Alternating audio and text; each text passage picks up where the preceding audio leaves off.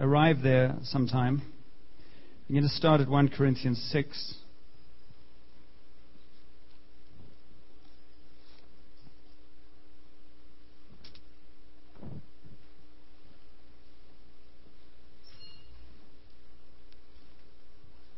It's really easy for us to spend a lot of time in abstraction and in passivity, in a place where, John's going to talk for the next hour or two, and then we'll go home. And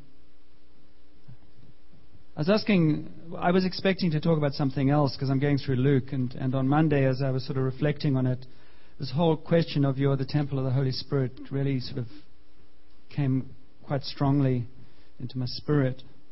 And with that, God wanting us to know that His deepest desire is that we would know Him inside us in a way that is profound, changes our lives. And He's easy to know. And I got you to stand because I'm just going to say to you, what do you want? What would you like from God this morning? Because if you don't get specific with Him, He'll struggle to get specific with you. That's not a threat. That's just normal. It's like what you want. And He's not asking for a right answer. He's just asking for a truthful one. And so tell Him. What do you want Him to speak to? What do you want to hear? I'm not talking about manipulating. I'm just saying genuinely, what do you want to hear? What do you want to know this morning from God? And Father, I just pray that your Spirit will release that answer in the next 30 minutes. In Jesus' name. Amen. Okay, let's sit down. I am at a point in my life where I am absolutely done with theory. If it doesn't work, I'm not interested. So I'm very, very committed to asking God to make His Word real, both in my life and in whatever we do as a church. I'm overwhelmed by the response to that. I guess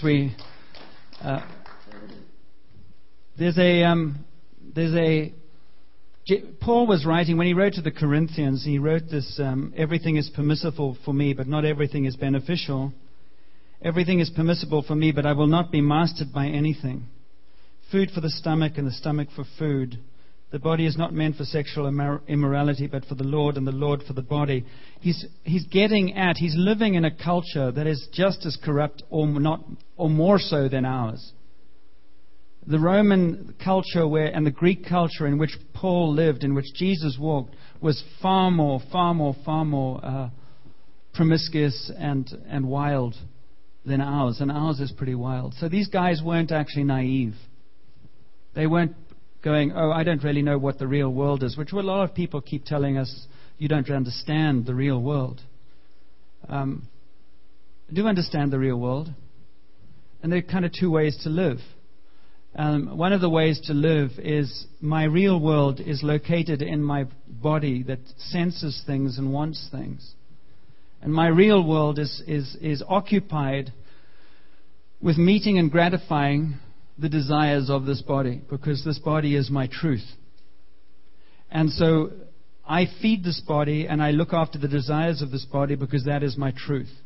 That is the world in which we live. I spend a lot of time and a lot of money trying to look after how I clothe the body, how I feed the body, how I satisfy the desires of the body. And my truth is about this body needs rest, it needs leisure, it needs lots of pampering, it's often tired, it's got a lot of stuff it wants. And the real world is totally fixated upon meeting the needs of this body that eventually ends up in a box. And Jesus came into the world to say there is more to life than a body. And that's what we mean about learning to live from the inside out or from the outside in. When you live from the outside in, your agenda for happiness and fulfillment is about your circumstances and the gratifications of your desires. That is the normal way to live. And so our lives are prefaced with, I need, I want, I think, I am, I could be. It's all about I.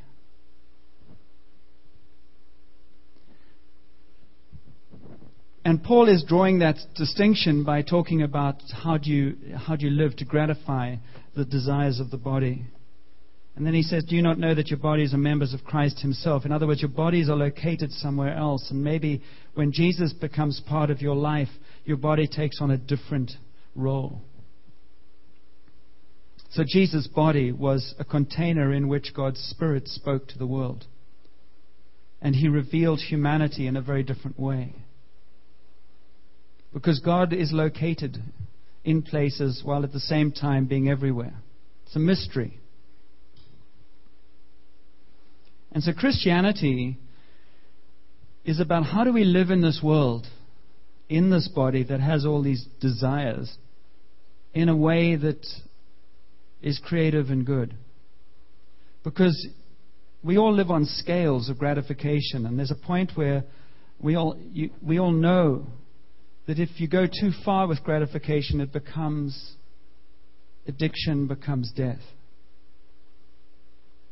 Whatever it is.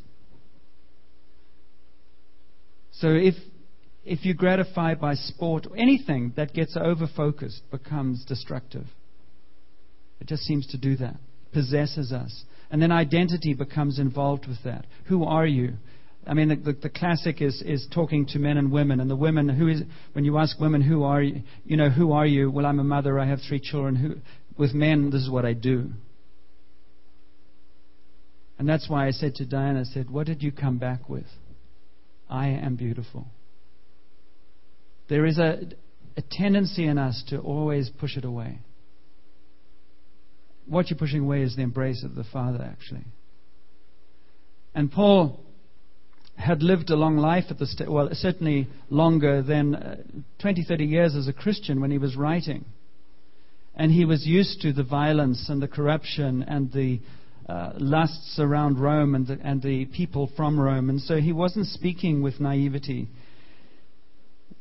But he says, flee from sexual immorality. All other sins a man commits are outside his body. What he's trying to say, he's not being prudish. He's just saying what your body does impacts your spirit.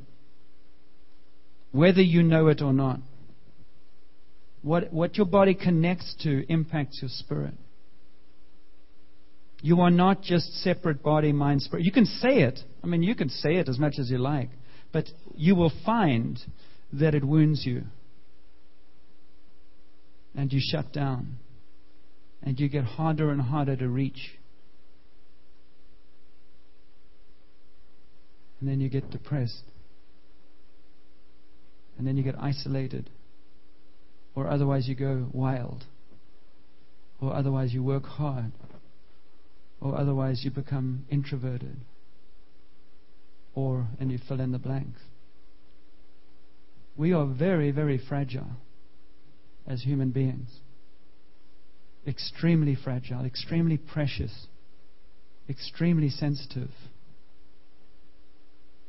Every single person here.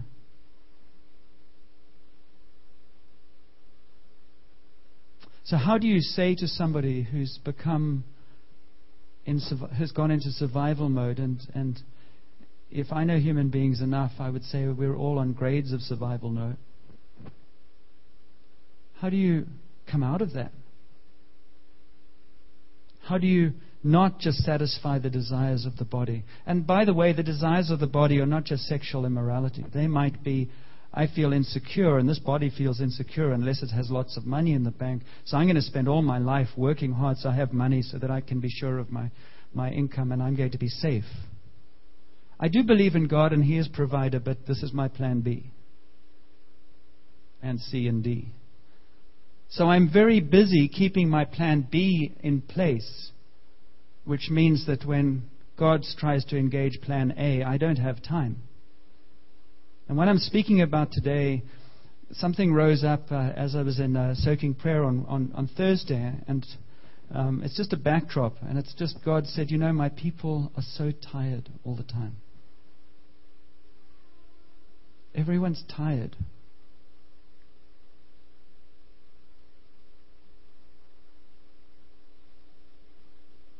Remember that.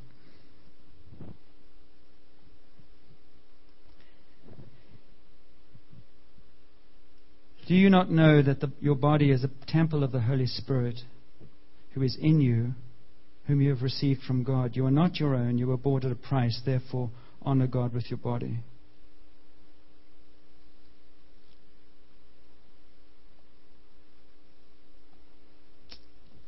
And Christianity is about a God who so loved the world that he came into this world in the person of Jesus in a body. And he demonstrated what it was like to live as a human being connected with God with the limitations of a human body. And his mission was, I want you to reconcile the world to me through you. And you've got 3 years. That was Jesus' mission.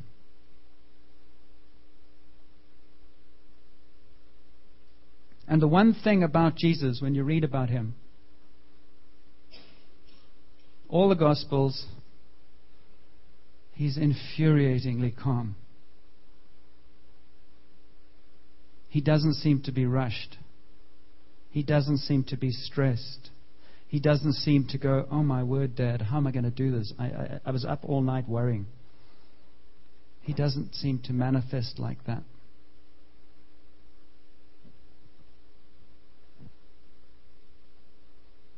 And he didn't seem madly impressed when people said that to him.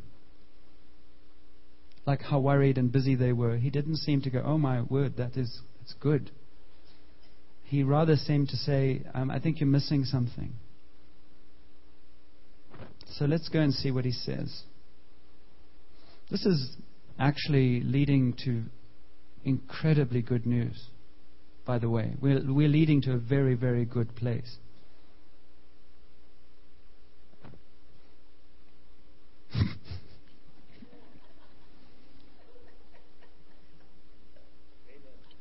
So there are two ways of living from Paul's writing. Give me a smile, Ted. There we go. Thank you. Woke you up, didn't I? There's a grimace. Ah! There are two ways of living. Gratifying your body or being a temple of the Holy Spirit.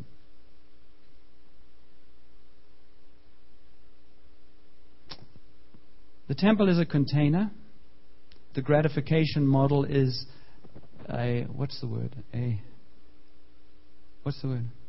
Consumer. Everything's for me. Two ways to live. Christians, the culture we live is consumer, right? It's what I wear, what I eat, what I look like, where I go, what's my holidays, what I need. You must understand I need. When I've got this, I'll be happy. It's a joke, but it's amazing how we believe it.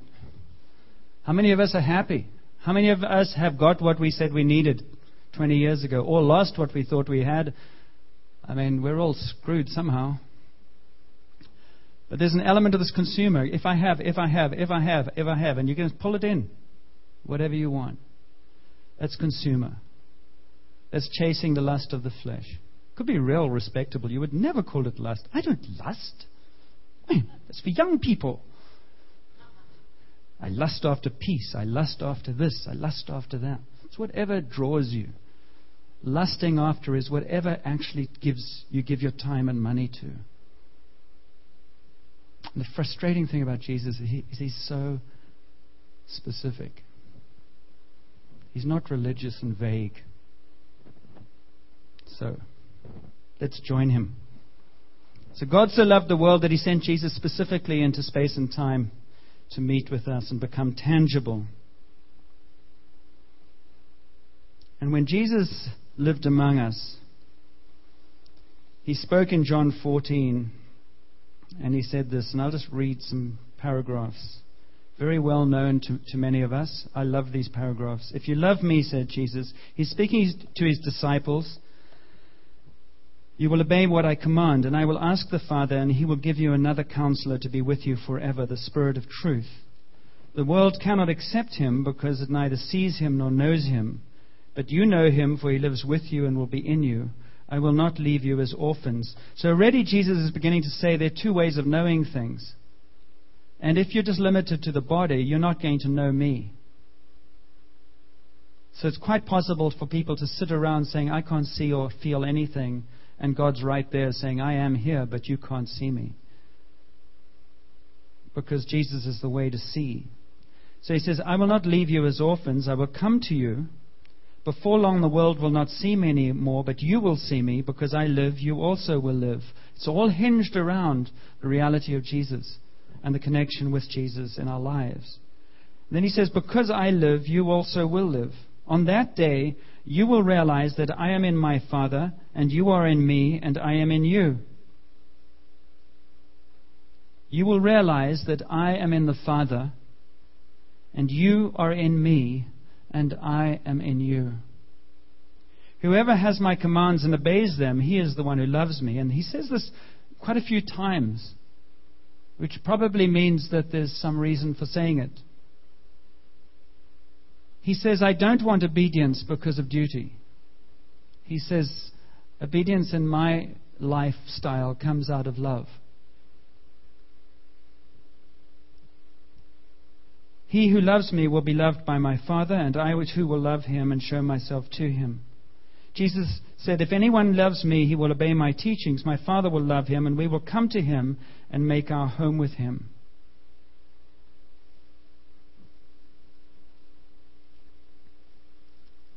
And that's where we want to land. We will come to him and make our home with him. So, think of a person who you most admire. Think of a person who is a hero of yours. Could be anybody in time or history.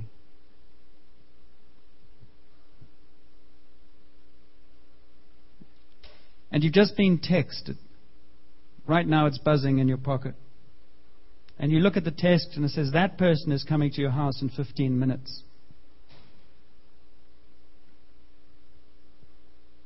How many of you would sit here and listen to me? Or would you scurry out? And when you scurry out, what would be going on in your head? How many of you would be going, I wish I had more warning. I'm not prepared. I know how I left my house. How many of you have had guests over the summer? Put your hands up. Quite a few of you. How many of you like having guests? How many of you like being guests in other people's homes? You can tell who the leeches are, eh? How many of you are living in somebody else's home? How many of you want to? And when you're a guest or when you have guests, what are the things that you pay attention to? What are the things that you enjoy when you're a guest at somebody's house? What are the things that you find easy? I hate going to be a guest at somebody's house where they're always on edge, trying to impress. I stayed with people in Africa and all over the place, and there's some people, they have special rooms for guests. You know, this is the sitting room for the guest. They used to. I don't think we do it this, thank goodness, anymore. This is the room we have it. They had plastic covers on, and when the guests come, they take the covers off. And these are the special, this is the special stuff we use when they're guests. Now, please sit down. Please sit down over here. No, I'm happy to sit in the kitchen. No, over here. And you have all this fuss. And you know it's not like that, really. And there's a sigh of relief when you've gone, oh my word, now we can relax. You enjoy being a guest in a house like that? I don't think I do. And if somebody comes to my house, it's pretty simple. This is it. If you don't like it, go live somewhere else. I am not going to spend 5 hours preparing my house for you. I promise you. Cheryl might, but I'm not. This is it, and you're very welcome. You're very welcome indeed, but this is it. If you got a message that God was coming, what would you want to do? See, the relationship that God reveals in Jesus, and Jesus reveals to his disciples, he says, you know the way that I live on earth in this human body. I live in this human body with my Father and with the person of the Spirit in me all the time. So I only do what my dad tells me to do. And it's not like he tells me in an order way. It's like out of our relationship comes a purpose, and I just follow that purpose. So he says to me, let's go here today, let's go there tomorrow, let's not do this today. And so I do what he tells me to do. And because I do what he tells me to do, I don't spend my time on stuff that doesn't matter. So in saving the world, I'm located in a very small region, and I'm just working one-on-one with people, and I'm also healing a lot of people, but I'm also spending time away from people, and it all flows. And I have time for what he wants me to have time with. And I know what he wants me to have time for because he lives in me. And we are connected. And Jesus' promise was that every single person he invites him in may have that same relationship. You see, knowing God is not difficult. And the metaphor that Jesus gave us, and what I'm trying to spend a bit of time reflecting on, is on one hand a beautiful metaphor that is very cool. On the other hand, it's a really, really inconvenient one. Possibly.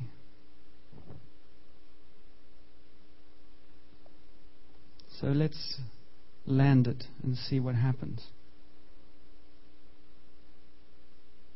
What would it be like? You see, this now applies to everyone who said, Jesus, I want to follow you. You're welcome in my heart. Okay? Maybe I'll preface it with a story. When about 8 years ago, I was living in a little apartment in Parksville. It was awful. There was nothing to do. The walls were thin. You could hear what the neighbors upstairs were doing. It was just disgusting, actually. And eventually I had to make a choice because out of my divorce I shared a property on Salt Spring. It was a beautiful property. It's probably the most painful thing that I have left over from that divorce is losing that property in the sense of for me. It was a 5-acre property that Juliet and the kids still have. I haven't been there for probably 12 years now. And I'm saying that for a reason. I'm saying that sometimes there are costs to things. You can't hold on to everything. And I had to say, I have to let go of that if I'm going to get out of this apartment and do something else. And so that's what happened. And I got this, just before the market went up, I got this property on Little Mountain, which was a little cabin on 3 acres. And I desperately needed to get my hands onto something because I was going crazy. I needed to do something. And I'm not going to go into the whole detail. Other than that, there was this cabin. It had moss on the roof outside, and it was quite cool potentially. It had some nice spots. But I was really saying, I want to build something. And so I went into this place, and I lived there, and some of you came kindly to visit me. You know, this wayward guy. Some of you kind of came and gave me a housewarming, or cabin warming, and have seen the before and after. And I began to look at it, and I had a building inspection done, and I knew the washroom area was totally rotted out. So I had to start ripping that out and then build something new. And I began to build like an art project. And most people who come into my house, or Cheryl, my house now, just go, oh, this is wonderful. But the house that is there now, that took me 5 years to build, and God, I told you this before, God said, you work on your house and I'll work on you. It's very, very profoundly true. And I didn't see what developed when I went in. I didn't see the picture of what it would become. I just saw it needed some work in some areas. And I share that with you because it's a metaphor for our lives. And there are many of us, I believe, who are really stuck with God because we will not let go. We want Salt Spring and we want this one. We want everything. And one of the reasons we're tired is because we're holding on to everything.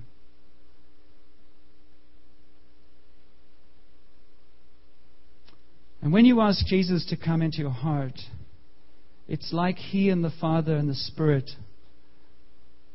turn up on your doorstep with big smiles. We love to come in.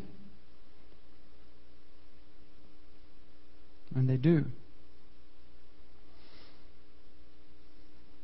What would God the Father, Jesus the Son, and the Holy Spirit tell us this morning about what it's like to live in you?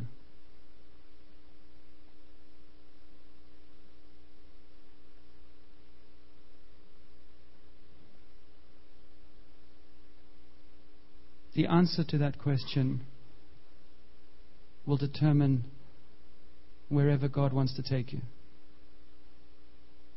today. There's no accusation, there's no blame, it's just real pragmatic. What's it like to live in you? Because He said, my promise is that everyone who asks me, I come to live with them. His experience is very different. For some of us, He might say, I got in the front door. We crowded up with the umbrellas and walking sticks, and they take us out every now and again. Have you ever gone into the... No, they don't introduce me to their friends. Have you gone into any other area of the house? Not really.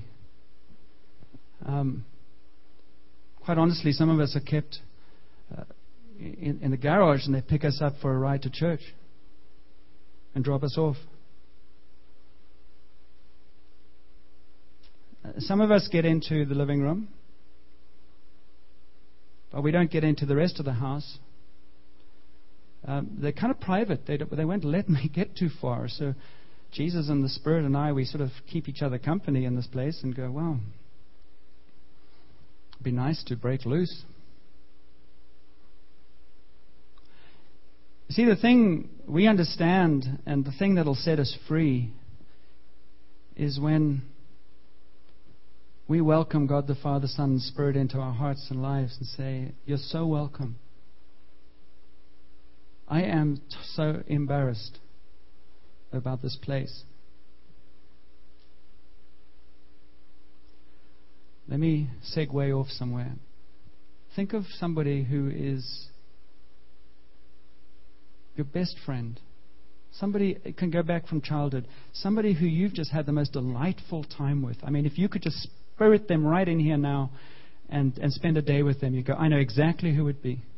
I've got about 3 people that I might go, I'd love to spend a day with them. I'd love them to hang around for a while from my childhood or from my early years. Now hold that feeling, hold that thought, hold that emotion. And connect it with God the Father, the Son, and the Spirit, and hear them say, I want you to know me like that. With that degree of joy, anticipation, relaxation. Because we don't actually like living in places where there's not a lot of fun. You remember the father who ran out to the prodigal son, and there's a banquet, and there's a roast, and there was music, and he said, this is me, this is my place. It's alive. And I suspect, rather like my house on Little Mountain Road, when God the Father and the Son and the Spirit turn up, like I did, we go, I'm really glad to be here, but there's some work to do.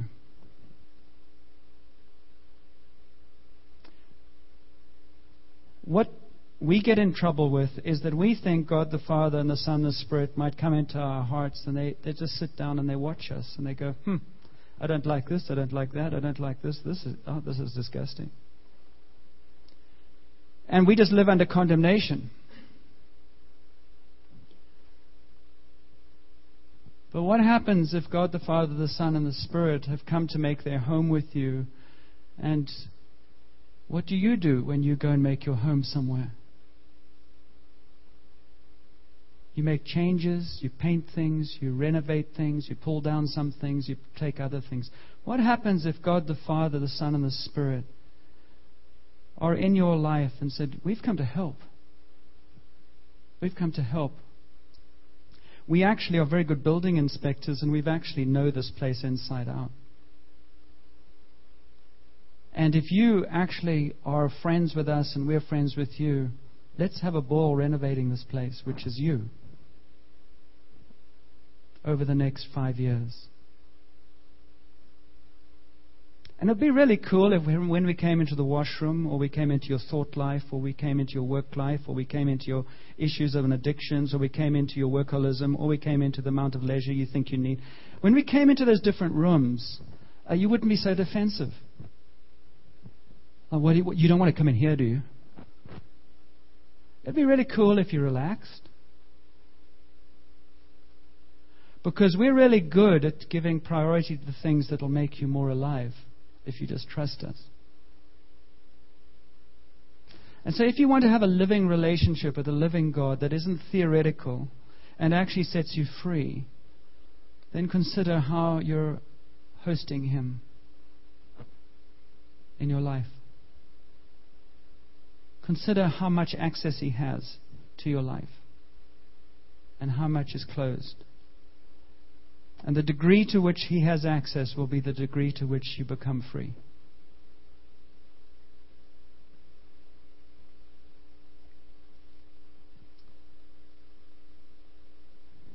Jesus, filled with the Spirit, listening to His Father, effortlessly saved the world.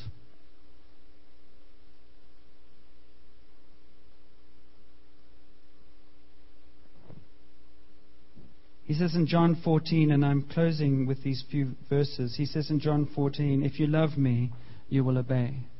He says it a number of times. Out of love comes obedience. The place to start is continually practicing being loved by the Father.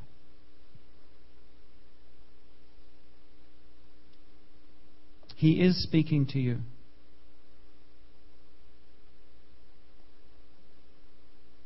There is no one here that He is not speaking to. What we need to learn is how to hear and how to stop being defensive about what we hear. Because if we understand the depth of love He has, we'll be open to Him doing renovations. And Jesus, out of that experience, says in Matthew 11, come to me, all you who are weary and heavy laden, and I'll give you rest. If you're not living in rest and peace, it's not Him who needs to change. I would imagine there are many, many of us who are persistently doing stuff that causes our own problems. And God the Father just says, when you've got a chance, let me in and I'll help you. And finally, in Revelation 3:20, there's that well-known phrase that is made into a very famous picture. Jesus says, behold, I stand at the door and knock, and if anyone opens the door, I will come in. And that door is all over the place. There's a door that leads into our hearts. There's a door that leads out of our hearts. There's a door that leads into every facet of our lives. And He's always knocking and saying, open doors, no locks, let's go. So, that's it. My heart, Christ's home.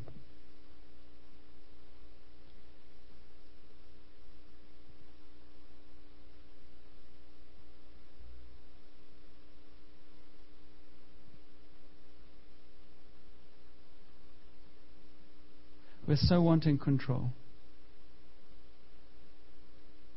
God has put people in your lives that will help renovate.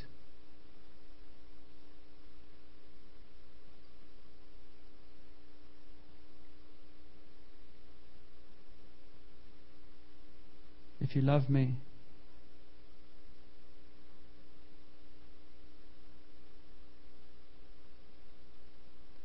it's living from the inside out. It's saying, Lord, what are you wanting to do now? And if you have humility and hunger, you can share that conversation with a few people around you, and He will show you. And sometimes we can't see. I had a guy come in who was a squash player, and he was good at he was building. I won't tell you what he said because it's unprintable.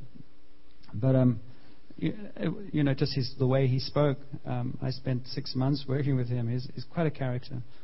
But he sat on my little couch and he said, "Hey, look at that. Let's do this." And he had the vision for some big windows and stuff that I didn't see. But when he said it, I saw it, and then I went, "No, let's go for it." We need one another to sometimes have the courage to step into the vision and the purpose that God the Father, Son, and Spirit have in your life that you don't even believe is true. But there will be moments where He says, "I will not be able to do this unless you let go of that." And I know the Lord's saying something to some of us, and He's saying you're tired because you're busy holding on to stuff that you have no need to hold on to. You have to risk trusting me, and I will set you free so you can live with time.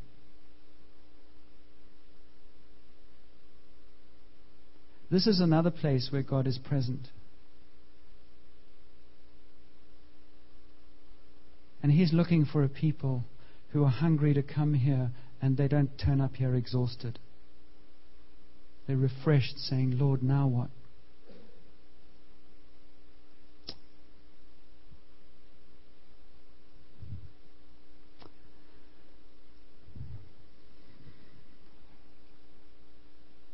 So we don't want this to be theory.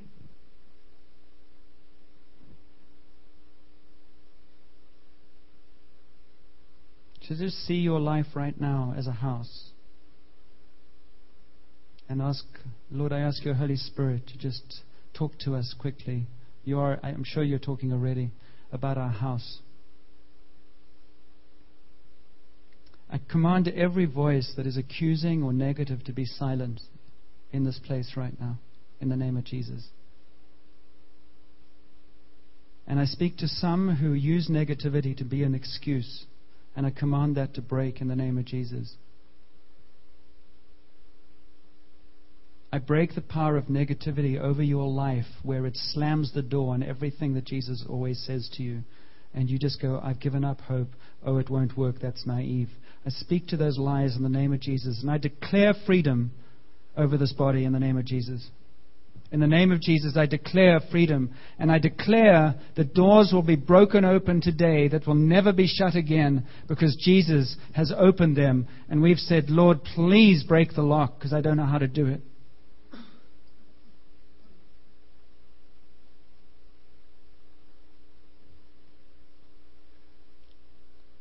God loves you so much.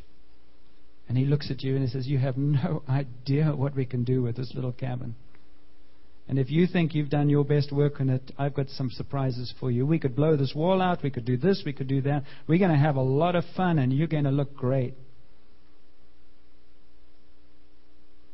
Can I come in? When you're telling me you don't have time and this, don't worry. I speak in the name of Jesus to the Martha. Jesus went into the home of Lazarus, and He said they were having a dinner party, and Martha was saying, "Don't you care that Mary just doesn't come and help me because I'm so busy?" And Jesus said very clearly, "Martha, Martha, and you're my best friend, Martha. You are distracted by many things. You're worried about so many things." Read it in the Scriptures. You're worried about so many things, but this one thing is important, that Mary takes this opportunity and sits at my feet.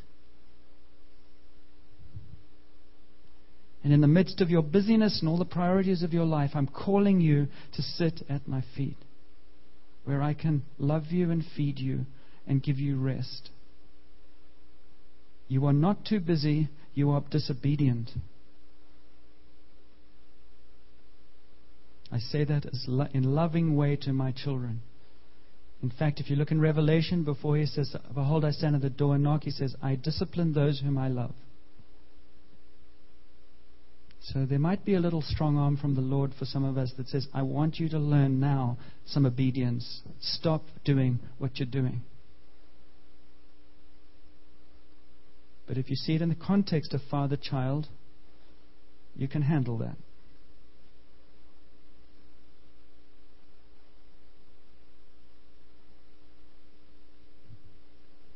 He's telling you to go to bed early because He's got some cool things for you and He wants you to be fresh.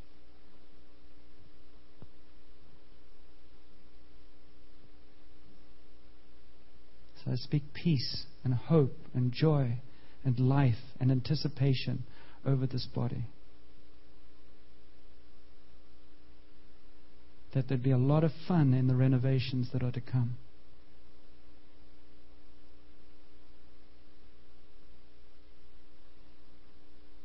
No more avoiding, generalizing, abstracting.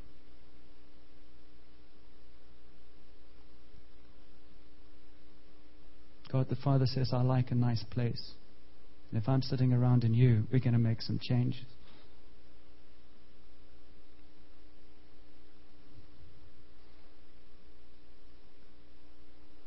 So with a smile on your face and your heart, you tell Him how much you're looking forward to what He's doing. If you want to see changes from the inside out, forget about your circumstances. Don't worry about those. Some of us are so stuck on our circumstances that God the Father, Son, and Spirit are trying to do something inside and they don't get our attention because we're so busy saying, "Look at the lawn." He says, "I'm not worried about the lawn right now.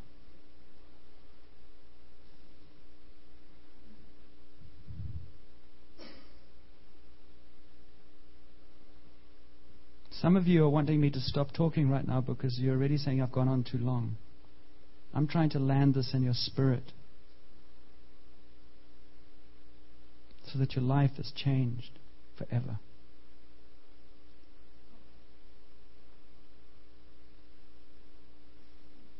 So thank you, Holy Spirit, that you live in us.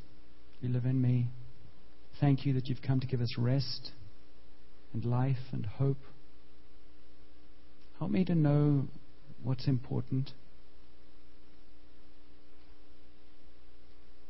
And thank you that the relationship that you're having as you live in me is one of a best friend, the dearest family member, the safest person I could ever know. That's who you are in me. And we're going to work from that place. So I pray, Father, for revelation of your goodness as we go from this place, and huge excitement in our spirits about what is still to come.